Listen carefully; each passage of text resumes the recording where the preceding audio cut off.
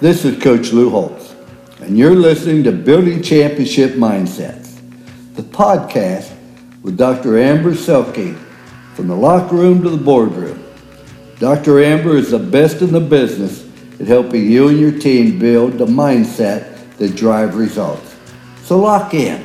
If you can take just one thing away from today and implement it into your life, I know you'll be a better person and a better leader, coach, athlete, parent, or spouse because of it.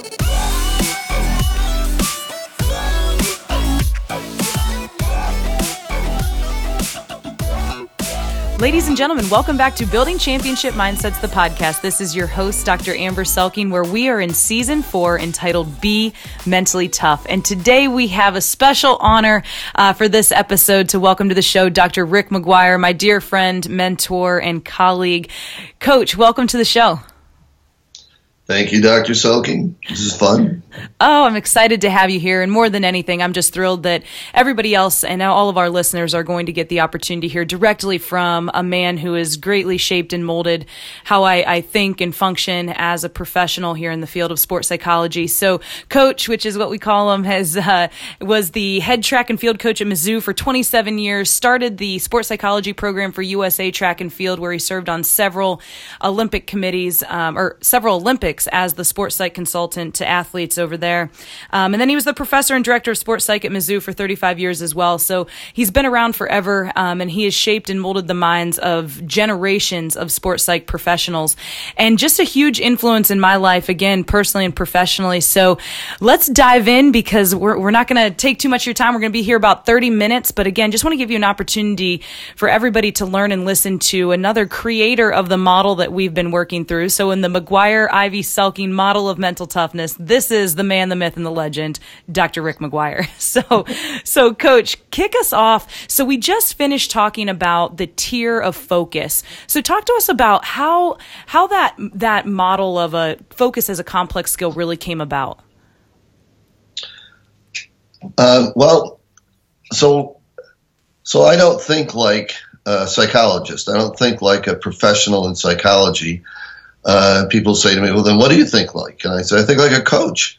The only reason I studied sports psychology was to learn more so that I could be a better coach, coaching the athletes, the team, the people that I coach. So I think like a coach, but I think like a track coach, some would say, or at one time in my life I was a basketball coach. But I realized that all coaches didn't coach track, or all coaches didn't coach basketball. I have to realize that my job isn't to teach coaches psychology. My job is to know the psychology that would help coaches and athletes prepare better so they could perform better, achieve more, be prouder, happier, more fulfilled, and motivated to want to go do more. That's my job. To take the right concepts and principles from psychology that would help coaches and athletes, and to translate that from the language of psychology into the language of coaches and of sport, and articulate it in a way that coaches could receive it and then implement it, use it, and have their teams and athletes perform better because of this knowledge and understanding. So I had to think, what is it that a track coach would want, or a football coach would want, or a baseball coach would want? What is it that every coach should want and would need and could help them and their team be better? And I thought, boy, that's a hard one. And then I realized quickly that isn't hard at all, because I know what every single coach wants. Every coach of every sport wants what I want. Because I want my athletes to show up every day on game day. We don't track, we don't call it game, we don't play track, but on game day, competition day, I want my athletes to show up totally focused, totally intending to deliver their very best. Totally focused, totally intending to deliver their very best. More than that, I want them to show up at practice every day, totally focused, totally intending to have a great practice so that practice works. And if practice works, they get better. And if they are focused in practice every day, day after day, when they get to competition day, they not only will be better, have a better game to deliver, but they'll have practiced focusing and they'll know how to focus and deliver on that intention to deliver their very best. And focus is just a skill. Focus isn't an attitude. It's not an idea. It's a skill. And coaches teach skills. So I realized that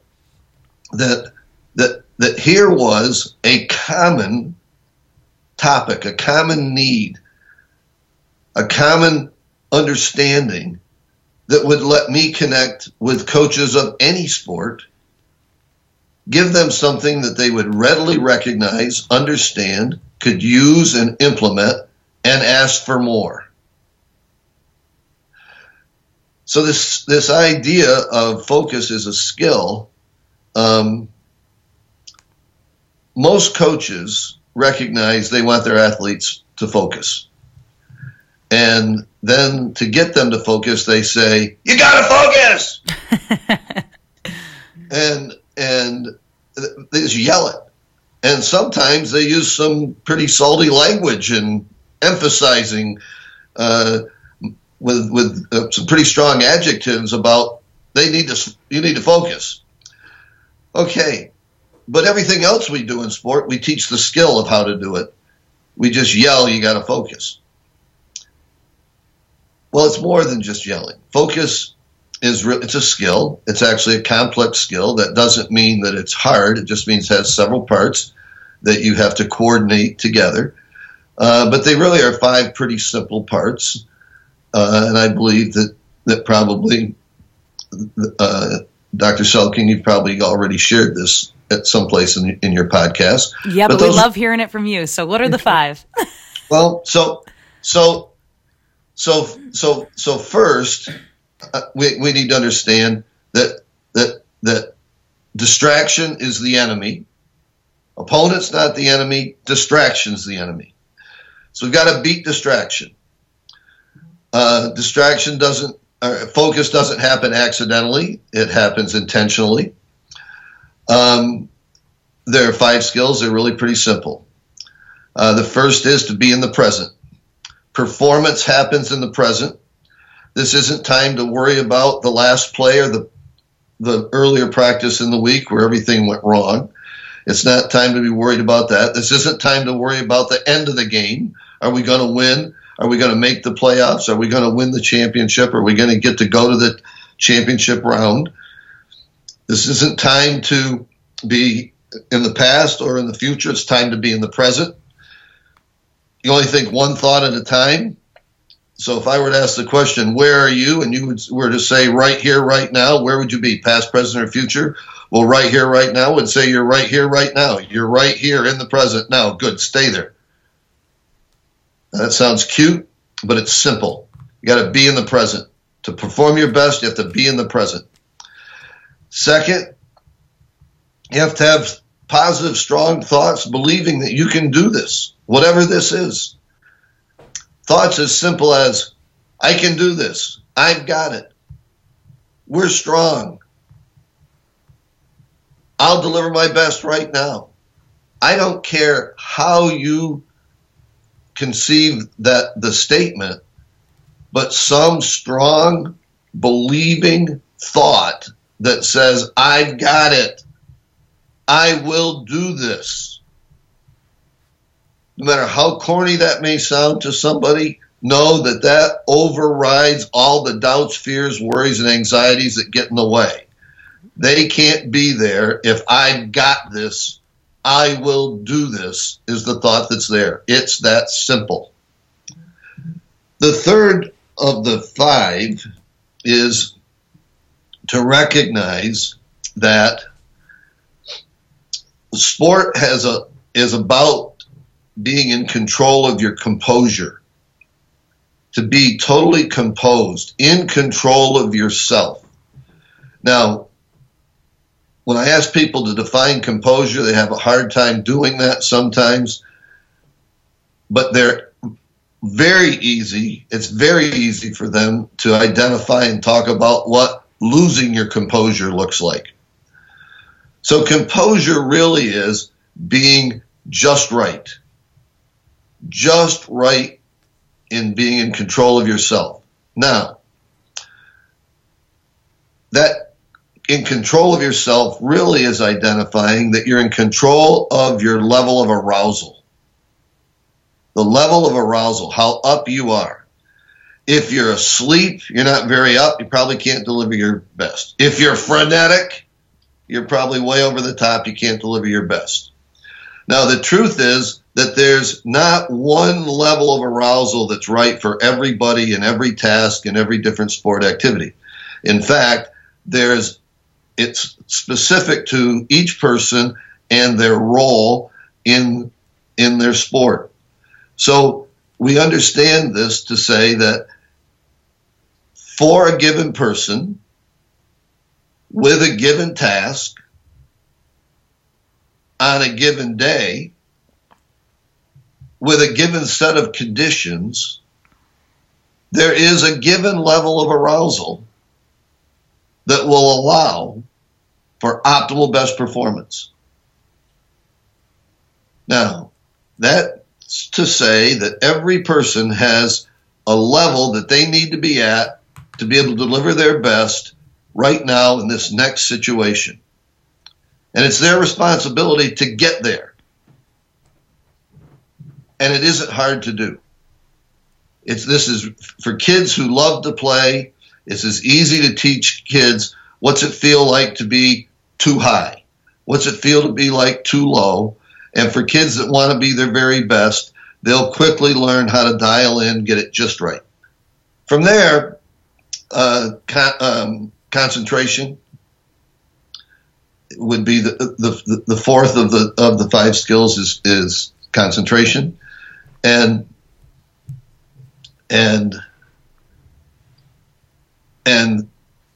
concentration is no more than finding the information that matters and staying focused on that, staying riveted on that. That there's a lot of information in our perceptual field at all times. And in an athletic competition, there's lots of things there that are relevant and a whole lot of things there that are irrelevant. And our task is to know the difference and find the information that matters, get riveted on that. When we do, the other stuff is gone. So there's nothing there to be distracting. Find what matters, stay riveted on that. And finally, that we have to understand that all of this is under our own control. And it's a choice, and we can make that choice.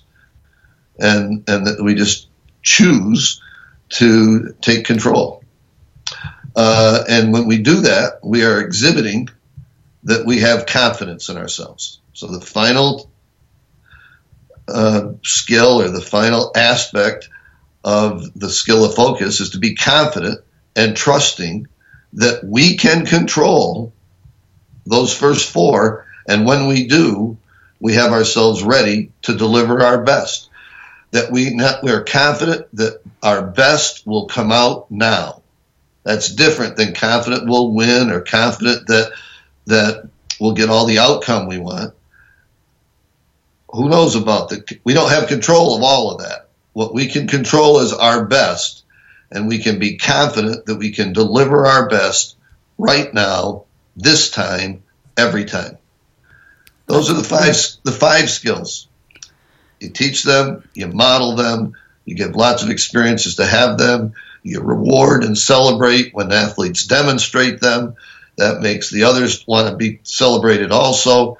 But in the end of the day, the skill of focus is the most fundamental of all sports skills. Most coaches don't teach it because they don't understand that it's a skill. They yell it, they just don't teach it. And here we're able to show this is a simple skill. Coaches teach skills, teach this skill. Final part of it is the athletes learn. How do they learn? Well, they learn from direct instruction, teach them. They learn from experiences, give them experiences, and then critique them and help them till they get better and better and better. And finally, modeling. And the coach needs to be the model, the first and most always present, stable, their model. And the modeling effect is possibly the most powerful teaching tool we have. And so if coaches lose control and lose their focus, then athletes will too. If the coaches model the skill of focus, you're more than a third of the way home. Coach, that's awesome. My follow-up question was going to be, well, talk to us about how coaches then actually coach this skill. And you went right into it because, well, at the end of the day, you are a pro and you're a coach, right? And so that's what you do. That's what coaches do. They teach skills. They just haven't, most haven't in the past recognized that this is a skill. Right. And it's way easier to teach than shooting a jump shot. It's way easier to teach than some fancy ball handling. It's way easier to teach than a backhand return from deep in the corner in tennis. And so I think, this is an important part too, because you always say, kids meet sport at the coach. And so even if it's awesome and it's a resource to have myself or you or another mental performance consultant or coach come in and help teach and instruct on these ideas, at the end of the day, athletes spend way more time with their coach in drills, in meeting rooms, in different settings and scenarios. And so what we mean when we say kids meet sport at the coach is that coaches have to learn each of these fundamental elements of focus, so that within the drill, within the meeting, they can be coaching confidence, concentration, composure, positive self-talk, and being in the present moment, right? And giving feedback, like you said, critiquing and offering insights on those elements within the field and scope of play. So for time's sake, Coach, let's switch gears just a little bit and open this up to sort of a broader dialogue around where exactly this model came from. Because part of your life's work, well, not part of, your life's work has been positive coaching, right? And finding a better way for coaches to coach. And so we've had the opportunity to give positive coaching workshops across the country. And so just share with us, out of positive coaching is where this model of mental toughness actually derived from. Share with us why you went on this mission to create a model as an extension or born out of the model and premise of positive coaching. Wow. Well, that's a big question, but it's a big issue. So there are literally hundreds of thousands of coaches who have coached, are still coaching, and in some cases just getting started into their coaching careers. But literally hundreds of thousands of individuals who would identify as coach. And so with hundreds of thousands of people doing it, there's no one way to coach. There's lots of different models of how people approach the role of coaching. Unfortunately, there are way too many examples of a coaching model that involves screaming, yelling, cursing, threatening, humiliating, demeaning, intimidating, literally bullying athletes as the coach. That you just pound and pound and pound and drive off the weaklings and those who survive will succeed mentality. There are too many of those, and unfortunately, lots of them have won a lot of contests and championships, which only then encourages others to think that's how you have to do it. Now, that kind of behavior just flies in the face of an issue that nearly all coaches think is an important issue, and that's the issue of respect. And so, coaches talk about the importance of respect a lot, and yet they then exhibit these behaviors when it comes to how they approach teaching and coaching, or how they respond when they're frustrated. And so I had an experience with that kind of a coach, and we won all the games. We were the champions. We had a long winning streak. Won the championship 3 out of 4 years. Had a nearly 50-game winning streak in the process. So we won nearly all the time and never ever were never heard proud of you, never heard good job. There was always something more that wasn't good enough, and with a pretty strong, very strong, violent language and threat, humiliation, degradation, demeaning. That just didn't square with everything else that I learned in my life, in my home, and my family, and my church. And so I had to question, why does it have to be like that?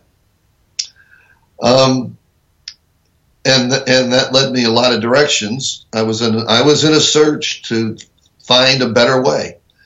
I'd had a college coach that was really nice, and we couldn't beat anybody. So that added to the appearance that SOBs win championships, nice guys finish last. It's what it looked like. I was on a mission to find a better way. And in truth, at the time, I'd taken Psych 1 and hated it and thought I'd never take another psychology class as long as I lived, and then was forced into it 10 years later. And before I knew it, I had discovered, wow, this is where the answers are. And so the bottom line truth of the matter is that you can be demanding without being demeaning. There's no evidence anywhere that and I mean real evidence, scientific-based evidence, that would say the way to get people to be great is to treat them like garbage, to treat them like crap, to drive them, pound them into brilliance. There's just no evidence that suggests that. And so I had this wonderful laboratory experience. I was the head track coach at the University of Missouri, coached men and women for 27 years in NCAA Division I track and field. I had opportunity to coach conference champions, national champions, world champions, Olympians, Olympic medal winners. I had a chance to coach kids who weren't capable of being successful at that level, but could still add to the quality of our team. So I had athletes that I was coaching every day, and they were my laboratory where I could apply things that I knew from my research or from my teaching. I could apply them in the field. The field experiences gave me topics to search for better answers for. And in the end, we found this really isn't hard. It's all about understanding the intention of a coach. In the end of the day, coaching is not about sport. Coaching is about a relationship that one person has with another, where the coach's role in the relationship is to share knowledge, understanding, encouragement, instruction, share in such a way that the other will get better. At some point in the future, the other will be better because we coached them into being better. We didn't coach them down, we coached them up.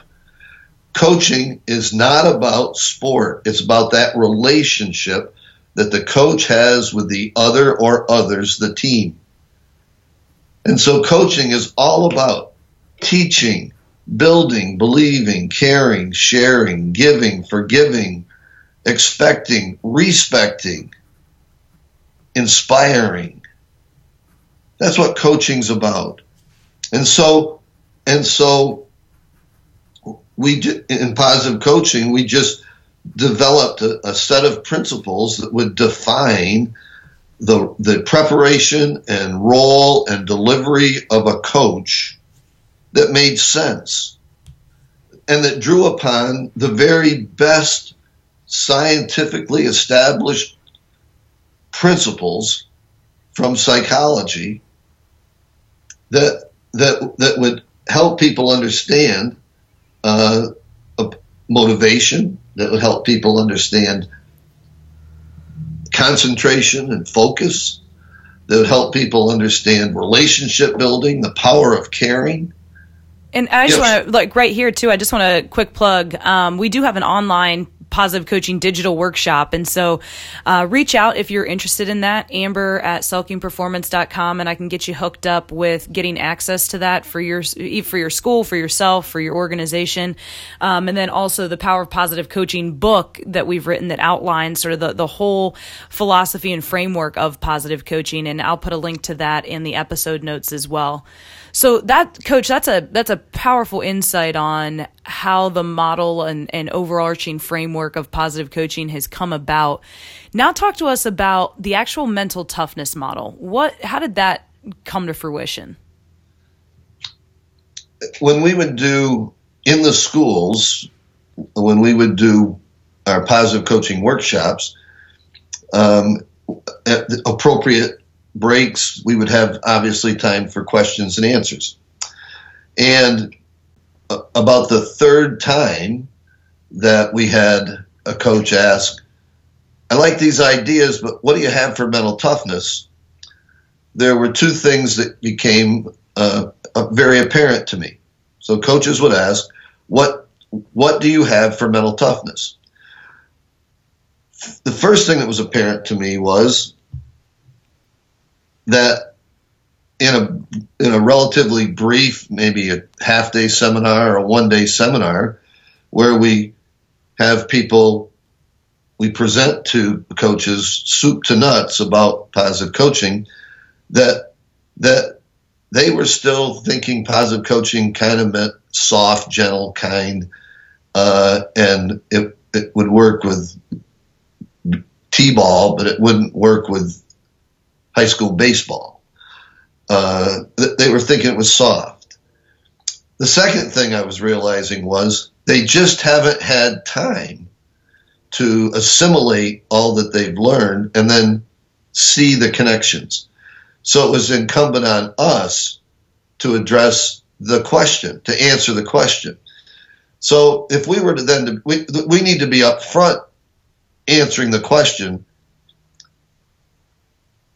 because coaches would be hearing new things about us presenting about positive coaching.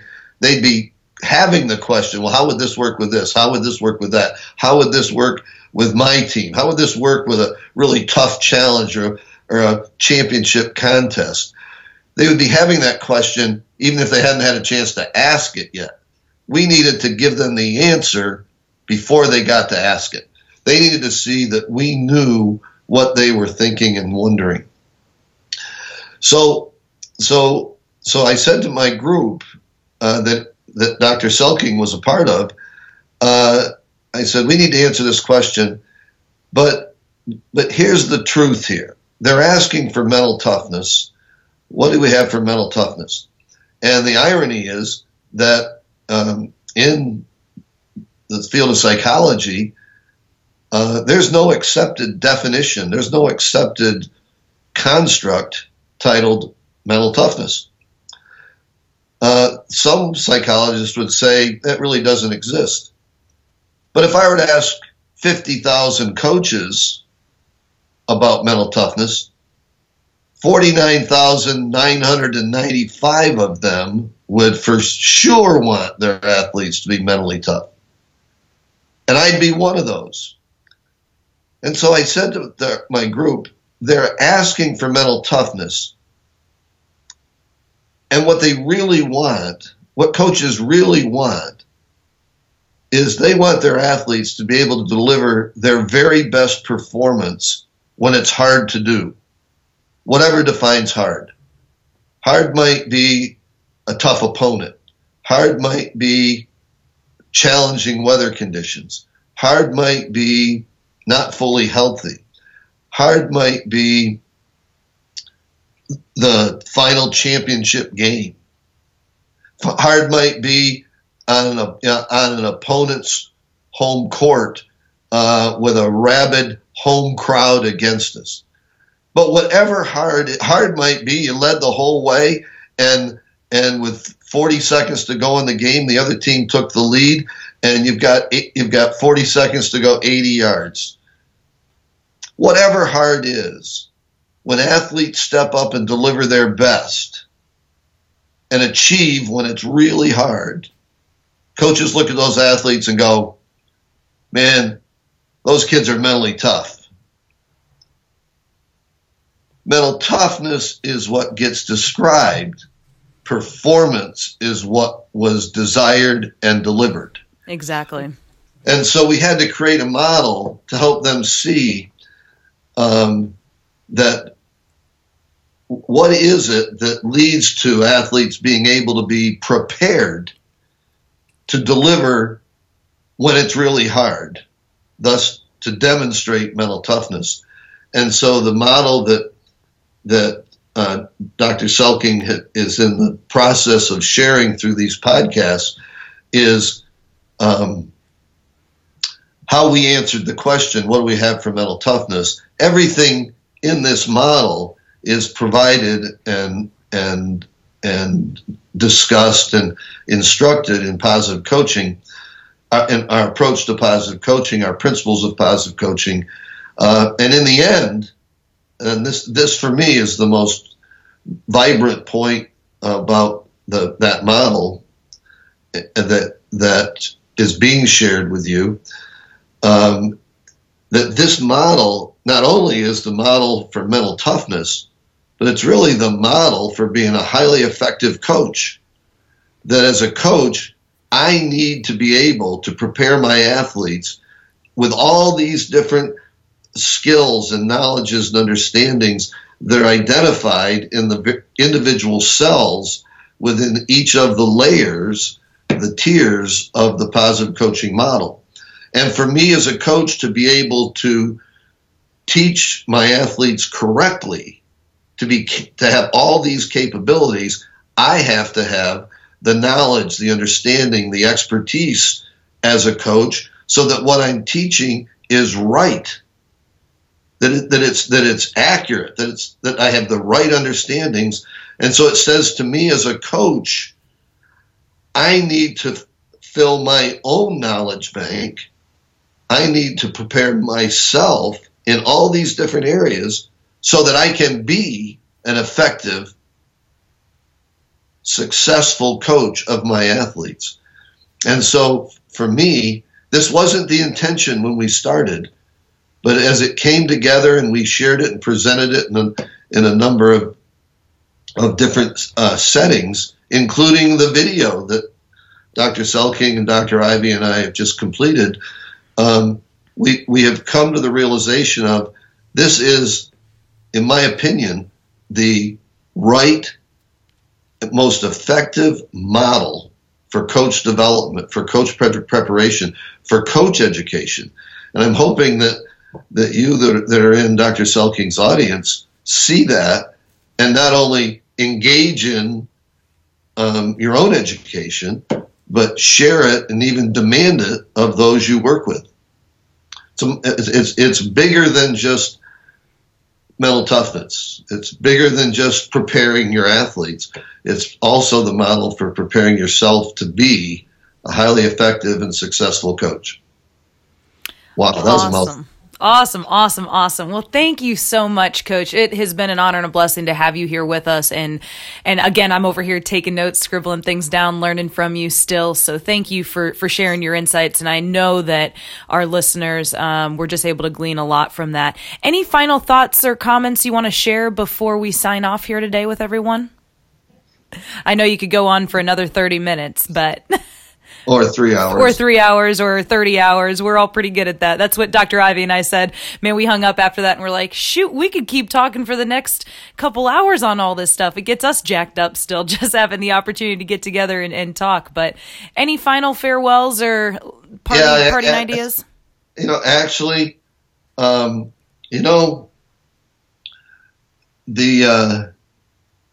today here we are recording this, and we've just had a really hard week and weekend in our country with bombs sent in the mail and shootings again now in a place of worship, and we have a political system that's just fighting all the time.